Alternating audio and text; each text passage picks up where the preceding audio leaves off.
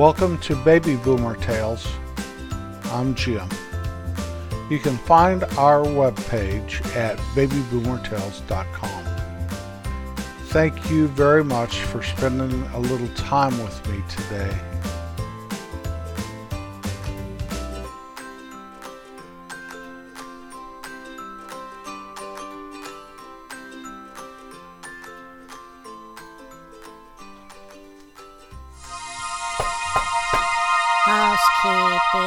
Housekeeping.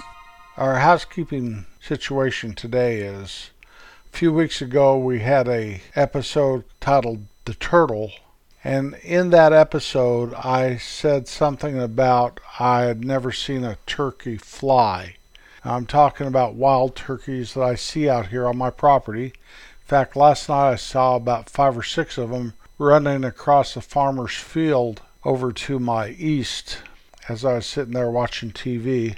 Well, the day after this podcast was released about the turtle and me saying about turkeys flying, I was driving down the road and there's a turkey and he just took off flying to get out of the way of my truck, I'm sure.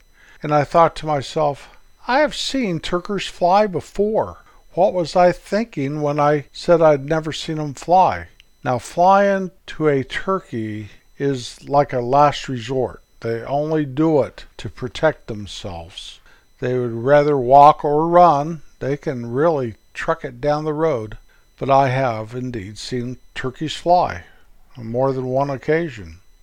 My other thing is I had a podcast just a couple weeks ago called Sick Day, where I talked about pretending to be sick when I was in grade school and taking the day off of school and sitting around watching TV and eating stuff, and how I must have fooled my mother.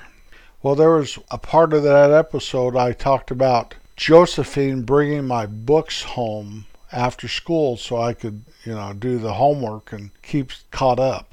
Well, I have to correct that just a little. There's no way in the world my dad would let Josephine bring me my books after school. Probably no way the teachers would let Josephine bring my books to me after school. My default person, the person that always was bailing me out, that always helped me, that made sure I had my books after I missed a day of school, would have been my Aunt Connie. I've spoken about Connie before. She's 5 months younger than me, yet she's my aunt. And she was the dependable one of the two of us. And she would have surely been the one to bring my books to me after school. So thank you, Connie. And Josephine, wherever you are, nothing against you. In fact, I was probably with you, Josephine. Don't bring me my books. I'm taking the day off. It's the first day of summer today. It started about 9:57 this morning. That means tomorrow will be the first full day of summer, but summer started. Summer's here, unless you're listening at this before 9:57 Central Time. So it is starting to get hot. It gets like a sauna bath sometimes here in the Midwest. As beautiful as the spring and the fall is, the summer has some stretches to it that are quite hot and humid. We get the humidity off the Gulf of Mexico. Our prevailing wind in the summertime is out of the south, and it blows that humidity from the old Gulf right down upon us. It makes everything grow really well, all that hot, humid air. Kind of like a jungle in places. But then, all of a sudden, sometime in August usually, the rains stop and it starts getting dry. And yet the air is still humid. It is an amazing, amazing thing. Not anything like where I was born and raised up in the Colorado Rocky Mountains. That air is so dry, it might be too dry.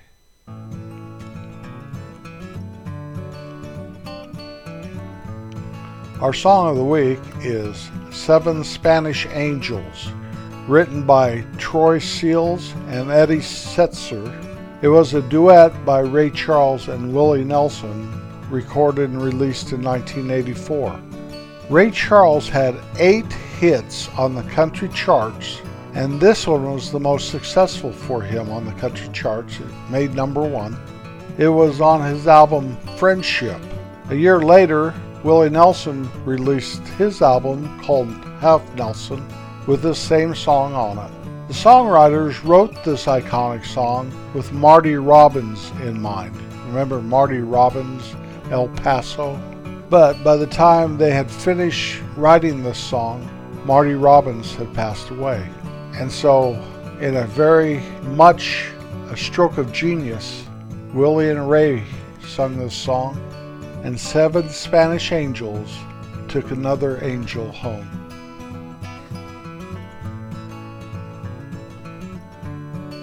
My mom and dad are the standard that was set to guide me through life. No matter how crazy I got. The Bible scripture of Proverbs 22:6 says, "Train up a child in the way he should go, and when he is old, he will not depart from it." That is very, very true. I was trained up to be truthful and faithful and dependable, and to work hard and to treat everyone with respect. About the time I turned 16 until my mid-20s probably, I lacked several of those things, and I was selfish, and I was a little crazy, and I was self-centered, and I didn't respect what my loved ones were going through in regards to my actions. Not that I was bad, I was not a bad person, but I was very much full of myself and only me. And thank God my parents raised me in the way I should go. And I did come around. I was very fortunate. Not everybody gets that second chance in life, I know. So anyway, when I came up with the idea for this podcast, it was like in my waking hours when I first wake up in the morning, which could be any time between literally 3:30 and 8:30 in the morning. I just get up when I wake up. I make all my appointments and things not any earlier than 10 a.m. anymore, because I am truly against alarm clocks. I had enough of those in my working life to last the rest of my life, and I'm not going to do it if I can keep from it. But I do. If I have an alarm situation where I have to get up, which is only maybe once a year, my phone is programmed to play Amarillo by Morning by George Strait. So it's kind of a nice way to get up, wake up, instead of or bells ringing or all that stuff. So I want to go through some of the things, and I've just written down a couple for each. Couple for my mom, a couple for my dad, but I want to just do it off of my heart and off the cuff, off the top of my head, and off the recess parts of my brain. I know some of this stuff will come to the forefront as I'm speaking here. Let's start with my mom. She liked everybody, and I do believe everybody liked her. She could go into a restaurant or into a place where people are socializing, or even a store, and there was never a stranger. If she didn't know them, she would introduce herself, show interest in them, and make a friend for life. She was very, very friendly. To my knowledge, she had no bad habits, smoking, drinking, cussing, whatever. She didn't do any of that stuff. I don't believe I ever heard my mother ever say a swear word. I know I never saw her take a drink, and she never smoked a cigarette once, to my knowledge, in her entire life. It was always family first with her. That included my aunts and my uncle and my grandma and grandpa on both sides, and especially her husband and her children. Very family oriented. Church, she believed in going to church, and she believed in us going to church, and I thank her for that. There was something there that helped guide me through life. She was loyal and yet not overbearing. She let us kids be kids. I've spoken this before about her. She let us fight our own battles, and yet she was there for you if you needed her. She was approachable.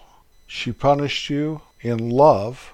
No matter how mad we may have made her, she never beat us or any of that stuff. And me, myself, I'm sure I pushed her to the brink of a lot of this stuff. She never degraded us. She spoke words of love and affirmation and life to us. She was always there. And whatever you were interested in, she was interested in it. And she had enough of that to go around to all 4 kids. The only time I ever remember her like yelling at me in anger is one time I pulled a rug out from under my little sister's feet and she fell and hit her head real hard on a concrete floor and knocked her out. And I remember my mom yelling at me, "You killed her," screaming that at me. And my dad had the cooler head and he took her outside in the cold air and slapped her face a couple little times, I think. Couple times her little face, I think. And she came to. I remember at that point, it's one of the first times I think I ever begged God for something. After my mom yelled that at me, I remember we were standing in front of a full-length mirror. And I remember putting my hands together and saying, "God, please let her live. Please let her live." You know, I was always doing something to my brothers and my sister. Not trying to be mean. I can't remember trying to be mean, but I think I was kind of mean sometimes. You know, practical jokers can... Anyway. My mom was one of those people that 50 years later, people remember her with love and fondness. My dad was a little different, but they say opposites attract. And I believe that. My wife and I are about as opposite as can be. Yet as we grow older together, we become more alike. My dad taught us a work ethic second to none. He had your back, but you would never know it unless you really screwed up bad and he needed to rescue you. He did not share his wounds, because before my mom came into his life, he had some serious, deep wounds. And he never shared those. He never whined about them or blamed things on his past or people that hurt him or any of that stuff. Maybe that was just his generation, but I think it was my dad. He let us grow up. He trained us to grow up to be men. And I'm sure with my sister, even though she was the princess, which is only fitting because she was the baby of the family, and the 3 lugs of boys are her big brothers. But he trained us boys to be men, and yet he allowed us to be boys. I think that's very important, you know. He didn't make us grow up. He just trained us for when we did grow up. Together, they created a safe place to grow up in. Our needs were met without them spoiling us too bad. They never fought in front of us. They never talked bad about the other one to us. Train up a child in the way he should go, and when he is older, he will not depart from it. Our fact of the week: the 4 pillars of trust every marriage needs are safety, faithfulness, commitment, reliability. If any one of these pillars are missing, the roof starts caving in and the relationship starts to deteriorate. Thank you for coming along today. It means more to me than you'll ever know. I really miss my mom and dad. That is a good thing, I do believe. I think of them with fondness in my heart, and I think my love for them grows even as I get older. Start each day with a grateful heart and be kind. Always be kind. I'll be back next Wednesday. Peace out. My mom was a great cook and an excellent maker of banana bread. My dad had world-class Christmas lights he put up every holiday season. My mom welcomed friends without question into our house and made them feel at home.